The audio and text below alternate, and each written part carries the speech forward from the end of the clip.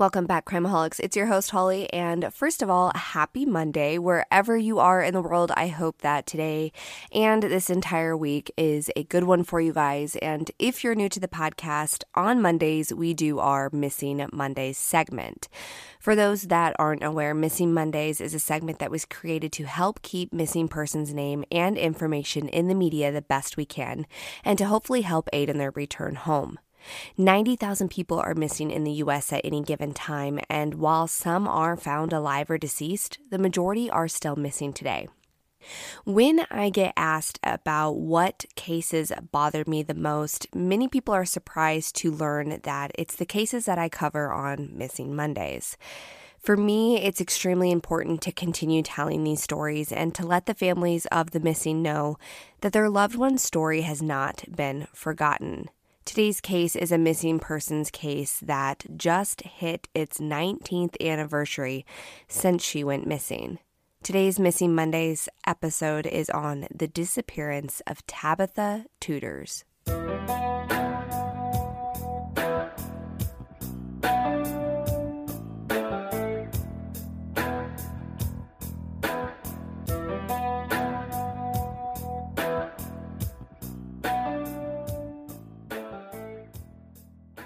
On the morning of April 29, 2003, 13-year-old Tabitha Tudors left her home located on the 1300 block of Lillian Street in East Nashville, Tennessee, to catch the bus to school like she did every day.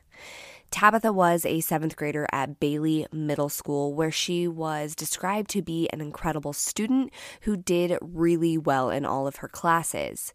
Tabitha was well liked by all her peers, and she was just overall an extremely friendly little girl. In the months before her disappearance, she began attending church with one of her friends and did all that she could to be involved with what was going on within the community.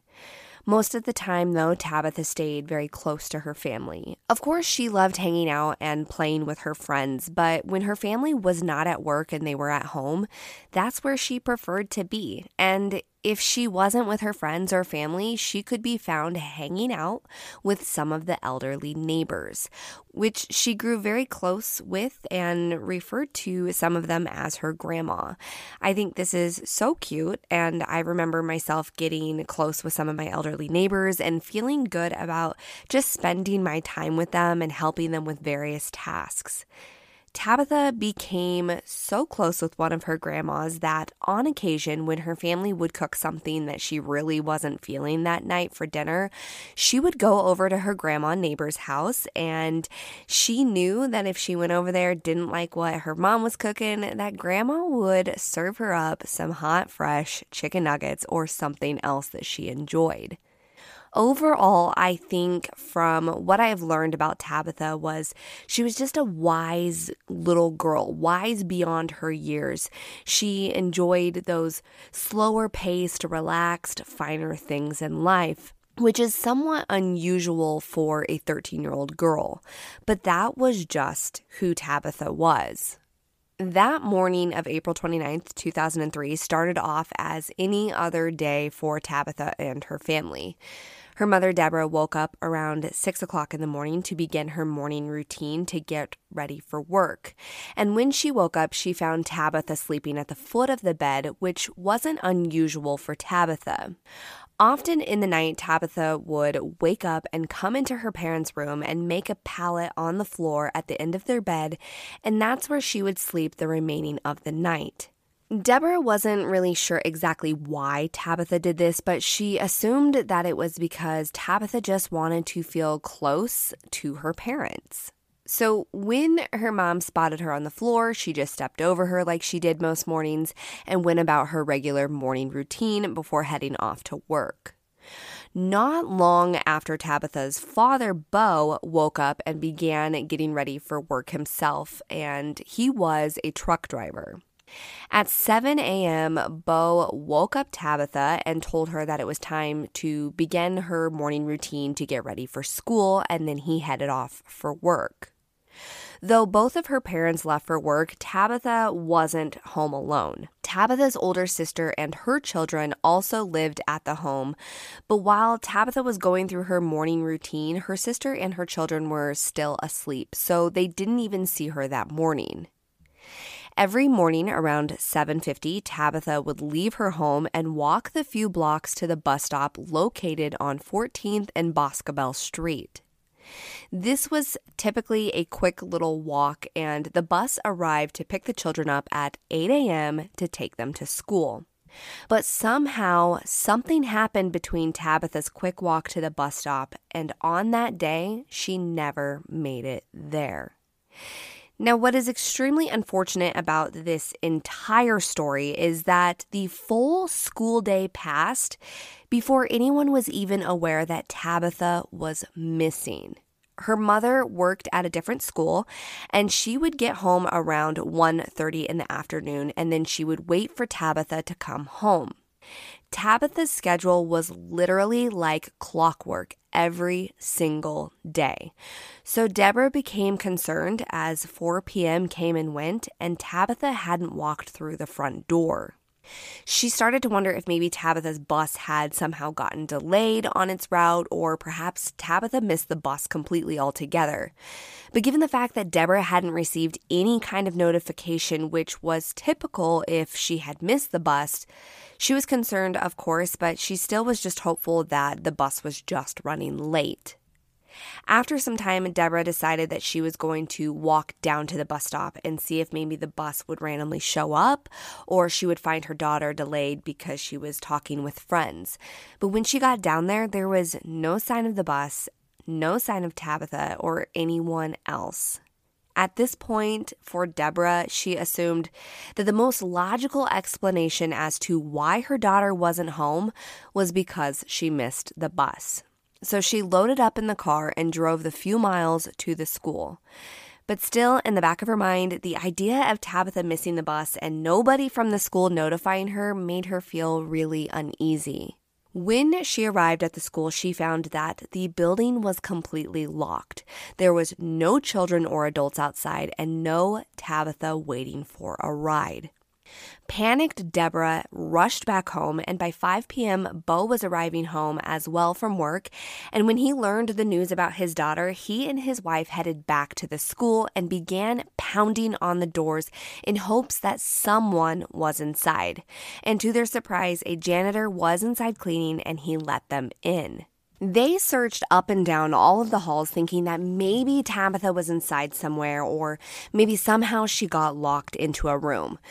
During their search, they ran into a teacher that had stayed behind to finish up work. They asked about their daughter, and that is when they learned the shocking news that Tabitha hadn't even shown up for school that day. They immediately called 911, and by 6 p.m. that night, Tabitha was listed as a missing person. Now, one thing that a lot of people get really upset about with this case was the fact that no Amber Alert was issued.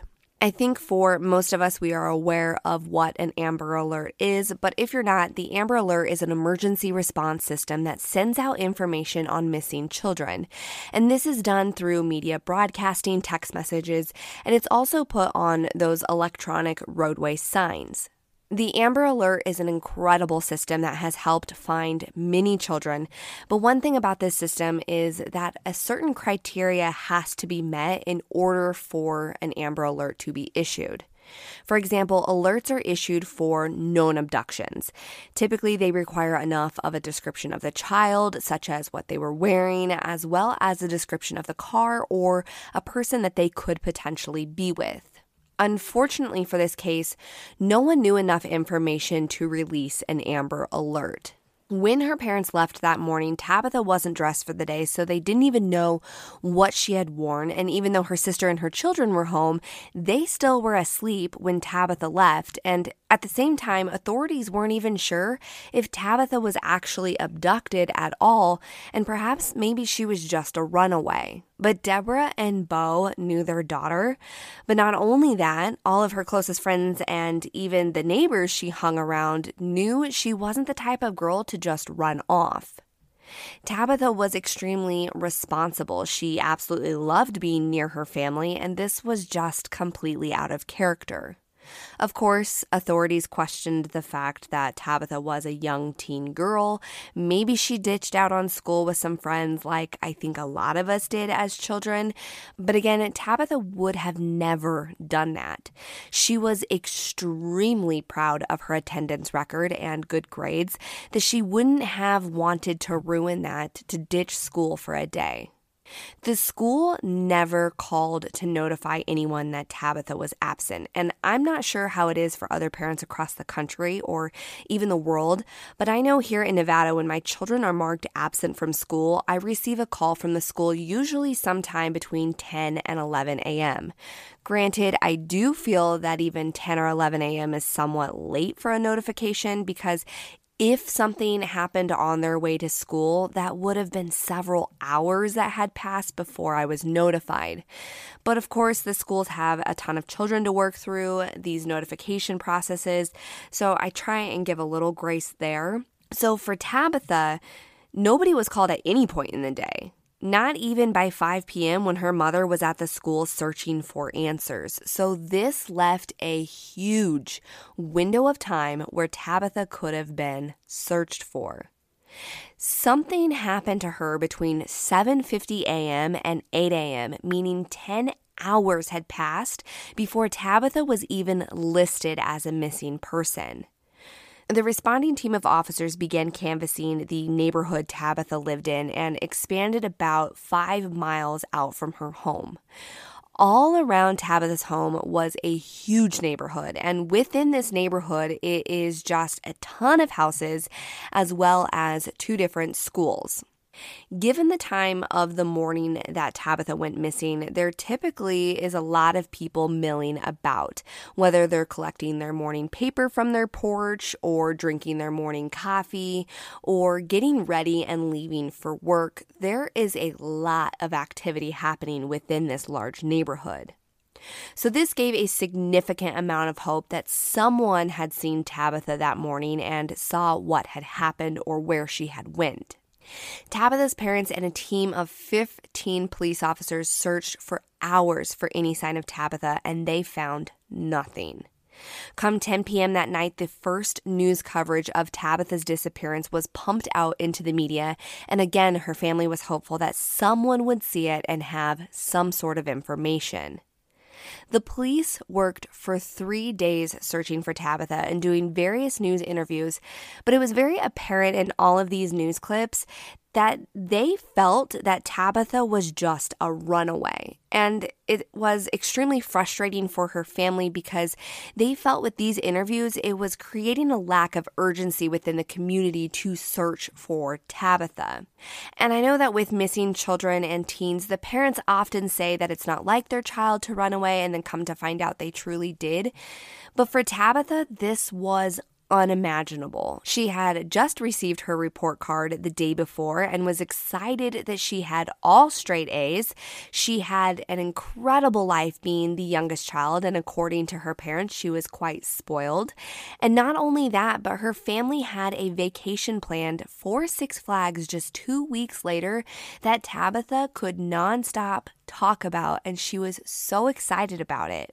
When people hear that a child is potentially a runaway, unfortunately, they lose interest, and I hate that for Tabitha's family or any family that has to go through this. The neighbors that lived near Tabitha even vouched to investigators that Tabitha was like clockwork with her routine and was such a good child, she would never do something like this. Also, on top of what the family and neighbors said about Tabitha never running away, they found that the core items that someone would take if they wanted to run away were all left behind. There was nothing missing from her room. No extra clothes gone. She had even left some cash behind in her room, which to me indicates that she didn't plan on going anywhere. A kid with no way of making money for themselves if they ran away, they wouldn't leave behind any kind of funds that they had if they planned to run off and start a quote-unquote new life. That's just not happening. While searching her room, police did find a piece of paper that left everyone with a lot of questions. Written on the paper was her initials. Below those initials was the letter N, indicating the word and then below that was another person's initials of MTL. This was written in Tabitha's handwriting, and it was one of those kinds of things that I think we've all done when we've had a crush on somebody. But what was puzzling for her family was they had no idea who this MTL person could have been. And from my understanding, they were never able to positively identify who this MTL person was. Now, I'm assuming that the police went to the school during their investigation to see if they could narrow down who this MTL person was so they could question them, or to even find out if this person was even a student at the school. But again, they weren't able to identify who this person was, so I'm assuming that maybe this was someone who didn't even go to her school. Investigators also went down to the nearby library where Tabitha would go to use the computers to talk in different online chat rooms. They checked the computer logs, and that led them absolutely nowhere as well. As the days went on and no Tabitha, the community that they lived in really rallied behind the Tudors and came together to support this family in a way that I haven't quite seen before. Friends, family, neighbors, and even random strangers all band together to create a meal train for the Tudors to make sure that they always had a warm meal to eat. And so they didn't have to worry or think about trying to plan trips to the store or to cook. They put together a full year's worth of a schedule of meals for them, having all of the people taking turns bringing things over for the family. I cannot imagine how nice this was for the family. With the stress of a missing child and that worrying of what happened to her, having one less stressor on their plate, such as figuring out what to eat, probably was an incredible help. I applaud those who stepped up for this family, and all of us should try and take note for how we can react as a community if this were ever to happen near us. Within the first week of Tabitha having gone missing, authorities brought in several dogs to attempt to track her scent. The dogs were individually taken out to try and track her scent, and they all did something super interesting. All of the dogs went from Tabitha's home on Lillian Street and followed it down to 14th Street, which was the normal route that she would have taken. From 14th Street, the dog turned and walked up Boscobel Street, which again was the route she would have taken because her bus stop was located on Boscobel. But halfway up the hill on Boscobel Street, the dogs would stop and turn back around and head back down the hill, indicating to everyone that Tabitha never made it all the way up that hill to her bus stop, and for some reason she traveled back down. Everyone in Tabitha's family was questioned and given a polygraph test to rule them out. Some people felt uneasy about the fact that Tabitha's older sister Jamie was the last person in the house with Tabitha, even though she claimed she never saw her because she was sleeping. But the rumor mill began circulating and people got nasty with spreading stories. Police also announced that there was some issues with Jamie's story, which she later came out and detailed how bullied, pressured, and intimidated she had been by the police questioning her. She was threatened by the investigating officers who questioned her, and they told her that if she failed her polygraph test, that they would have her kids taken from her. They told her that the whole world, including her family, would see her face all over the news, and all of this led to Jamie being extremely anxious.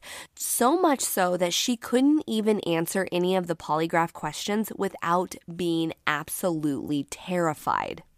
And of course, this could skew the results of a polygraph having this much stress and anxiety, even if it doesn't directly relate to the questions that they're asking. And that's exactly what happened to Jamie.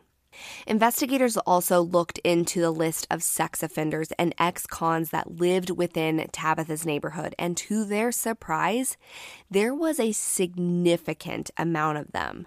This obviously created a lot of worry for not only Tabitha's parents, but for investigators as well. So they went through the list of them and questioned every single one of them to rule them out. This brought out a lot of potential persons of interest.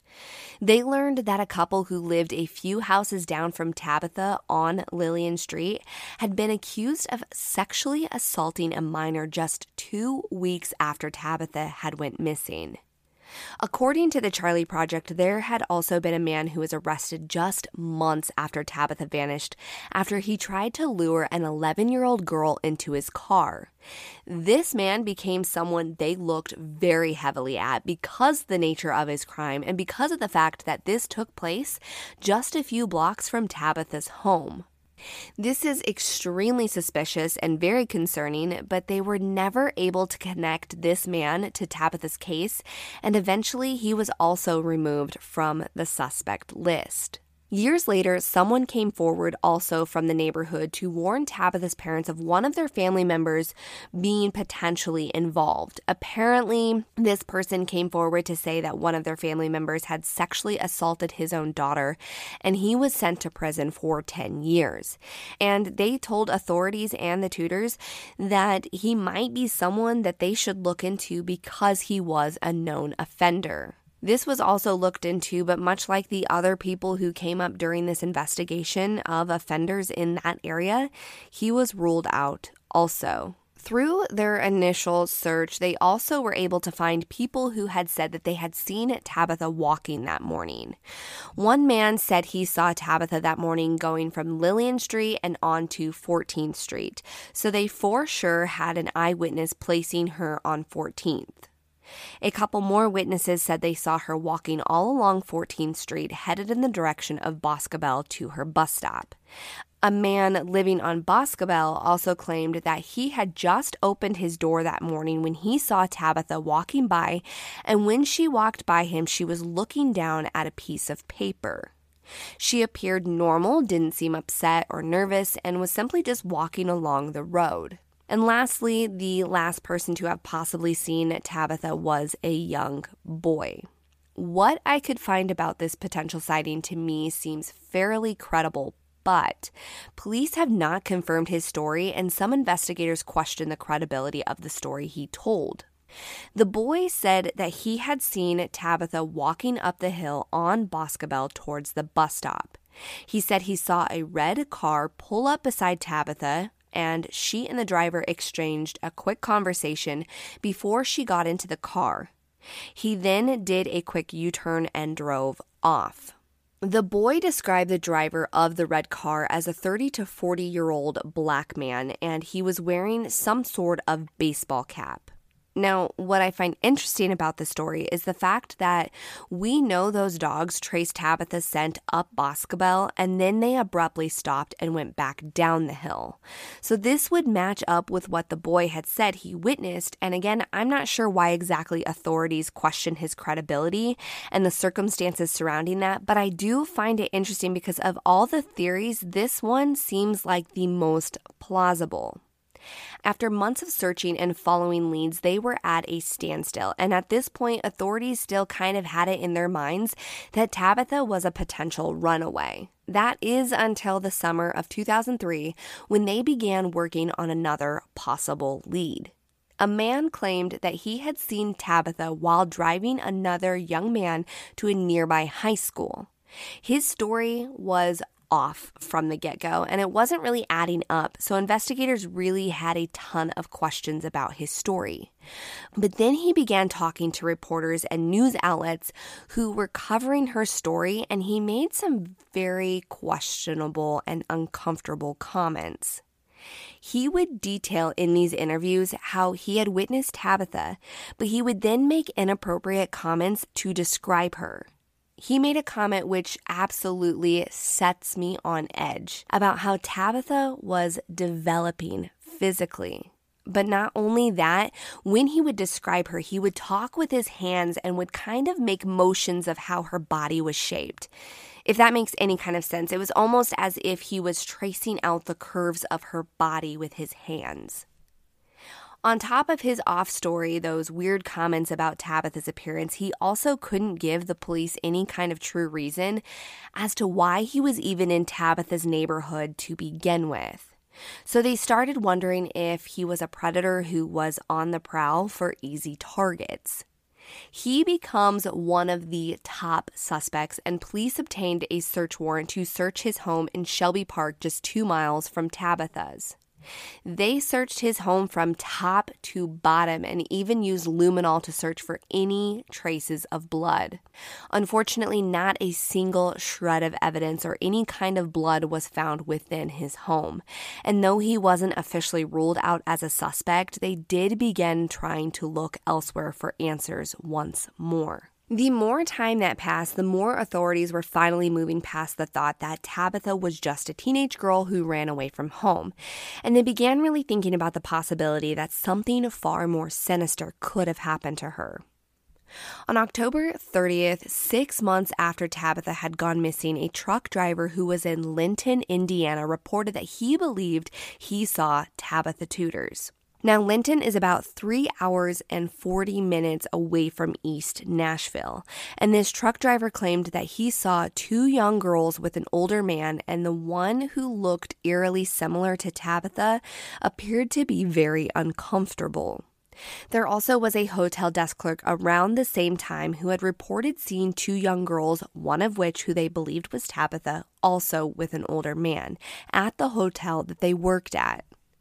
But both of these sightings were never able to be confirmed. Tabitha's family were really frustrated that it had taken so long for police to really let go of the notion that she had ran away. They felt that there was a lot of things that weren't done initially that should have been done because of the fact that they labeled her as a runaway, despite everything going against that theory.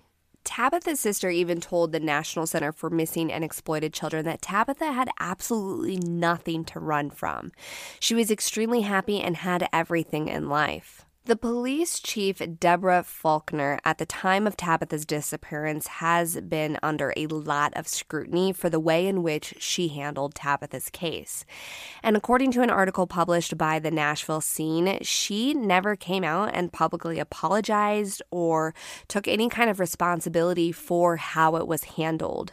This really frustrated Tabitha's family, and on top of that, Deborah Faulkner even tried to place some blame on the Tudors, stating that it took them over 3 days to identify what it was that Tabitha was wearing that day, and she also complained that they had given an outdated photo of Tabitha.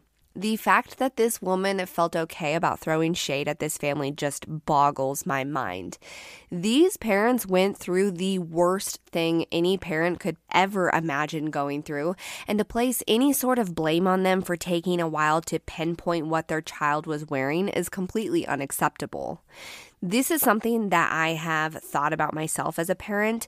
Would I be able to identify what my child was wearing? And to do so under such stressful conditions and having so much anxiety, I couldn't imagine that pressure. This family was doing the best that they could, and everybody in the community were completely outraged by Faulkner's behavior. Thankfully, in January of 2004, she was replaced by a new chief named Ronald Serpis, and within days of him taking over, he announced his belief that Tabitha Tudors was abducted. On top of this announcement, he also declared that her case was now a top priority for him and the whole department. Many different detectives worked tirelessly to comb through all of this information once more and see if anything was missing. Not only that, but the FBI was looking into this case as well, and even family friends of the Tudors tried to solve the case on their own. Johnny White is a longtime family friend of the Tudors, and he has spent many hours searching alongside her family. Many times he has walked the steps that Tabitha was last known to have walked, hoping for any kind of answers. But one thing that he can't get past is his theory that a former boyfriend of Jamie, Tabitha's older sister, might be involved.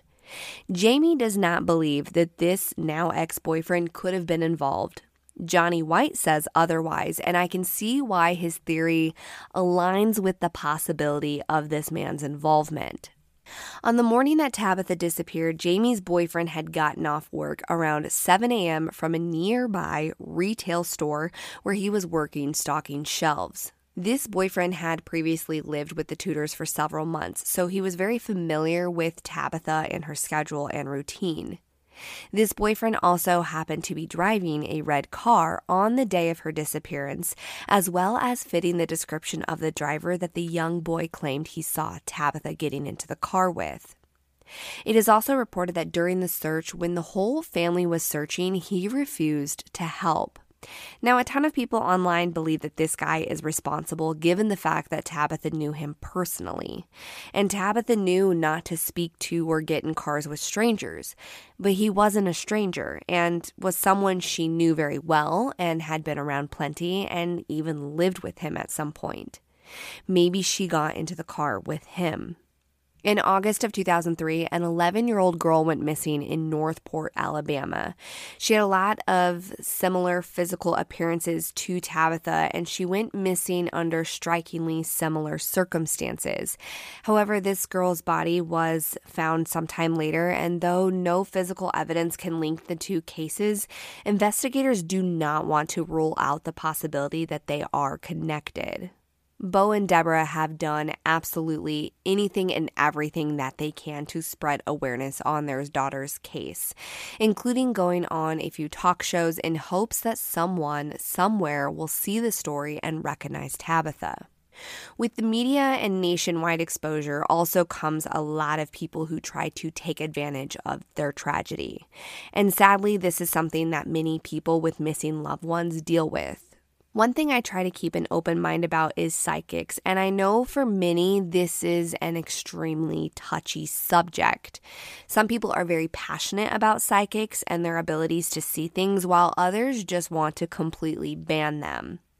The Tudors went on to the Montel Williams show where they met a psychic who told them that their daughter was no longer alive and that her remains were in a field. But when asked where this field was, she was unable to tell the location. This very same psychic went on to tell the family of another missing child, which was a boy by the name of Sean Hornbeck, exactly the same information. She claimed that Sean was dead, his remains were in a field, but Sean was actually found alive more than 4 years after his disappearance, where he was being held captive by a man just outside of St. Louis. The fact that this psychic got the information wrong about Sean's case provided a sliver of hope for Tabitha's family that maybe, just maybe, she was still out there somewhere. The family also had to get rid of their house phone because they were constantly getting random phone calls from people pretending to be Tabitha and saying things like, "Come save me."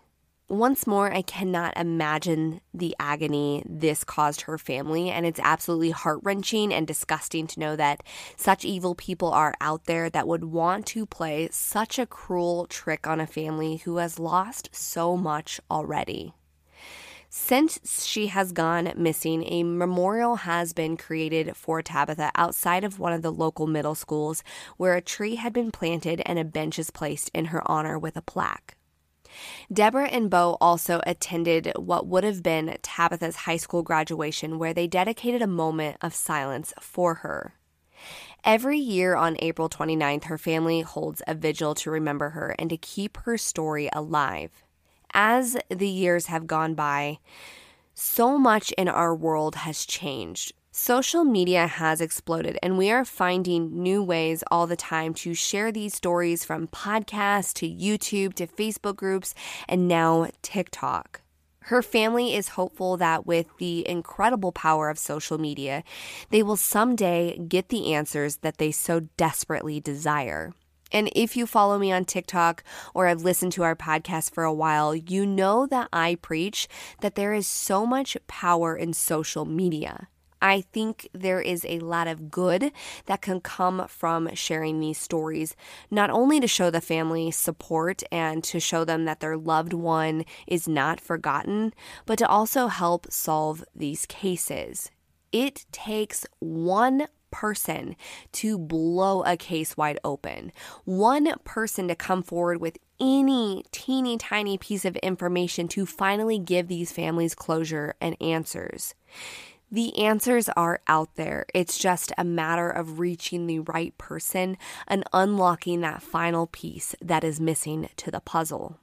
In 2005, the FBI offered a $25,000 reward for anyone who has information on the disappearance of Tabitha Tudors.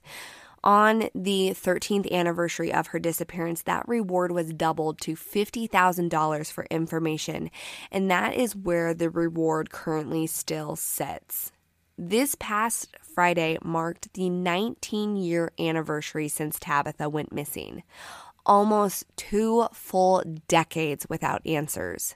Investigators are still working on her case and have had many sets of eyes combing over the information, searching for anything that they may have missed. And through the years, tips have continued to come in about this case. In 2016, one of the detectives working the case by the name of Stephen Jolly had learned about a rumor that had been circulating about another young boy witnessing Tabitha getting into a car. But this boy claimed that Tabitha had gotten into a green car and that this car had a scorpion decal on it.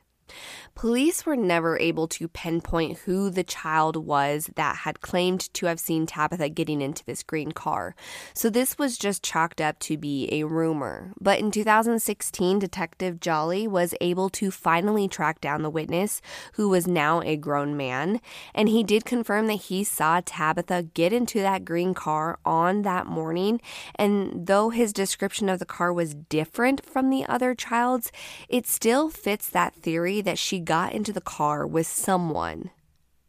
Detective Jolly followed this lead to the best of his ability, and it led him to a man named Juan.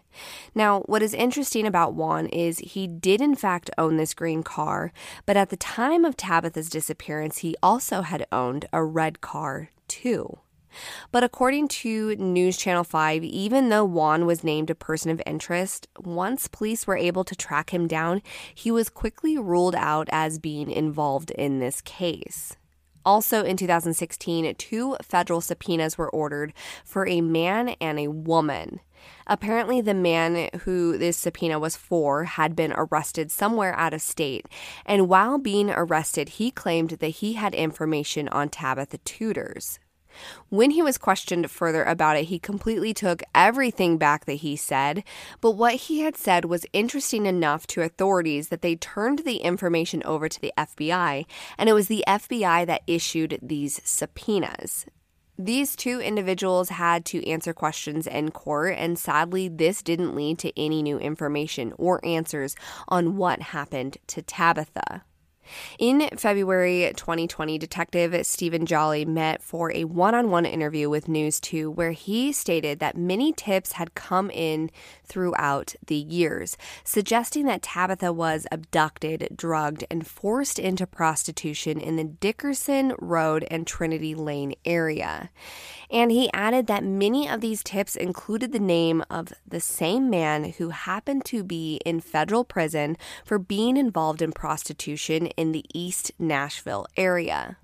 In August of 2020, a search was conducted in a rural part of Hickman County. The area that they searched was described by police to News Channel 5 as a 6-acre rugged plot of land with a small dilapidated house on it. It was also described as mostly wooded. Investigators claimed that old and new information is what led them to this area, and that they were searching for any kind of evidence to support the theory that she had been in the area. After 2 days of searching, they ended their search and stated that they were unable to confirm if Tabitha was ever on that property. However, they were not completely ruling it out as of yet. Since then, a new age-progressed picture of Tabitha has been released by the National Center for Missing and Exploited Children. If Tabitha Tudors is still alive out there somewhere, she is now 32 years old. I will also have pictures of her age-progressed pictures throughout the last 19 years posted to our social medias, so make sure you're following on Facebook and on Instagram so you can check those out. Before I wrap up this episode, I do believe that we should discuss some of the theories that are out there on this case. I want to remind everyone that these are just theories and they are not fact. However, given the length of time that Tabitha has been missing, I think it's important to explore the various different theories, and again, in hopes that maybe someone knows something. The first theory, and not one I'm going to talk about in length for obvious reasons, is that Tabitha did in fact run away. Of course, people can surprise you and do unimaginable things, but I just don't think this is necessarily as cut and dry that she just up and ran away. Kind of going hand in hand with that theory is the theory that possibly Tabitha had met someone online. As I stated earlier, she would go to the library to utilize the computers to get on chat rooms and talk to people. Being 13 years old, children can be very impressionable and trusting and not realize the full dangers of online chatting.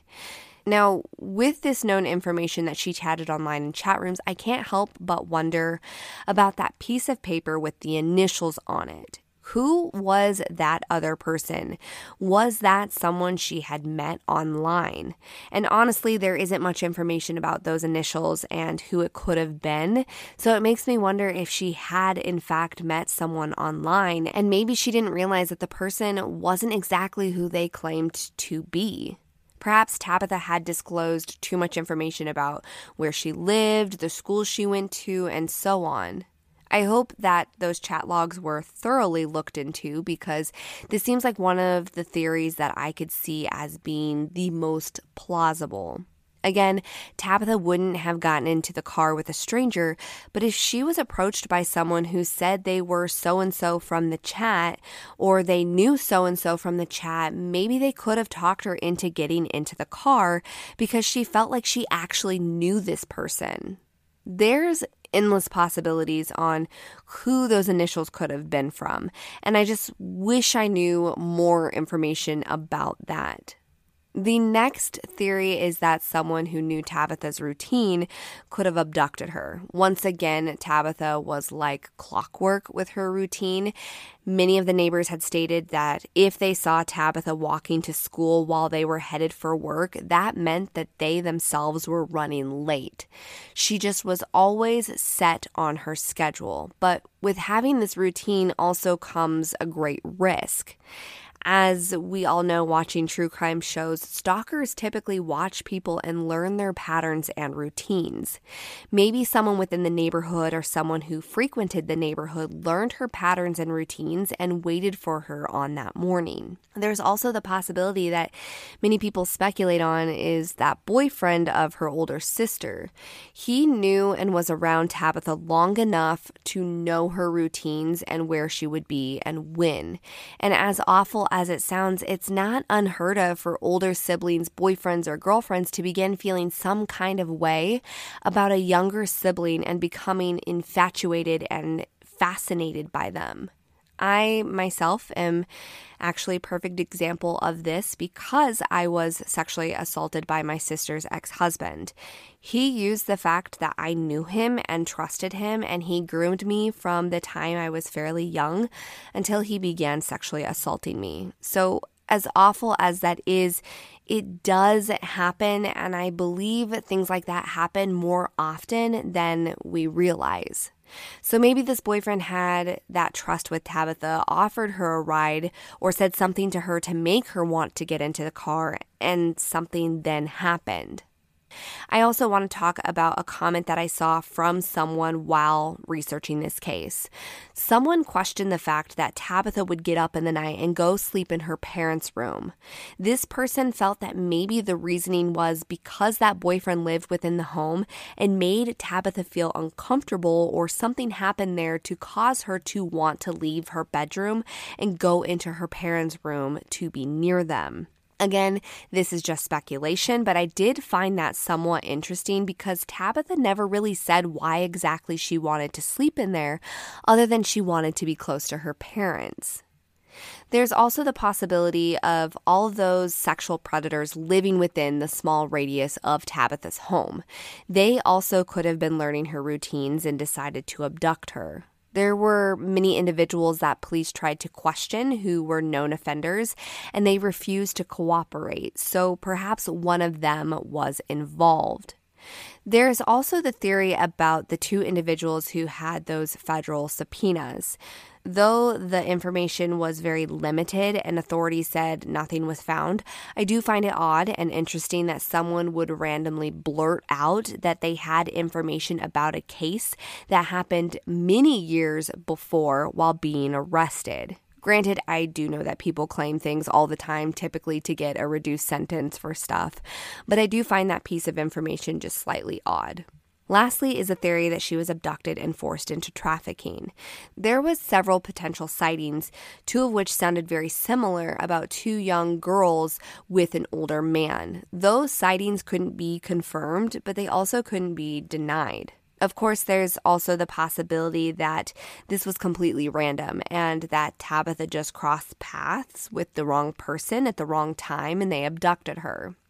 I truly believe that whatever happened to Tabitha, it was something that was planned. I think that given the fact that nobody heard or saw anything out of the ordinary that day, that whoever she got into the car with was someone she felt she could trust. Her mom said that she would never get into the car with a stranger, so maybe she went quietly and willingly with whomever, and that is why nobody heard any screams or a struggle. And both the boys who claimed to have seen her getting into a car with someone didn't mention her struggling or fighting, which again makes me feel like whomever took her was someone known to her. Tabitha Tudors has been missing far too long, and her family deserves answers. They have been fighting for nearly 2 decades. Someone, somewhere knows something. It truly just takes one person with the smallest shred of information to come forward to crack this case and give this family answers.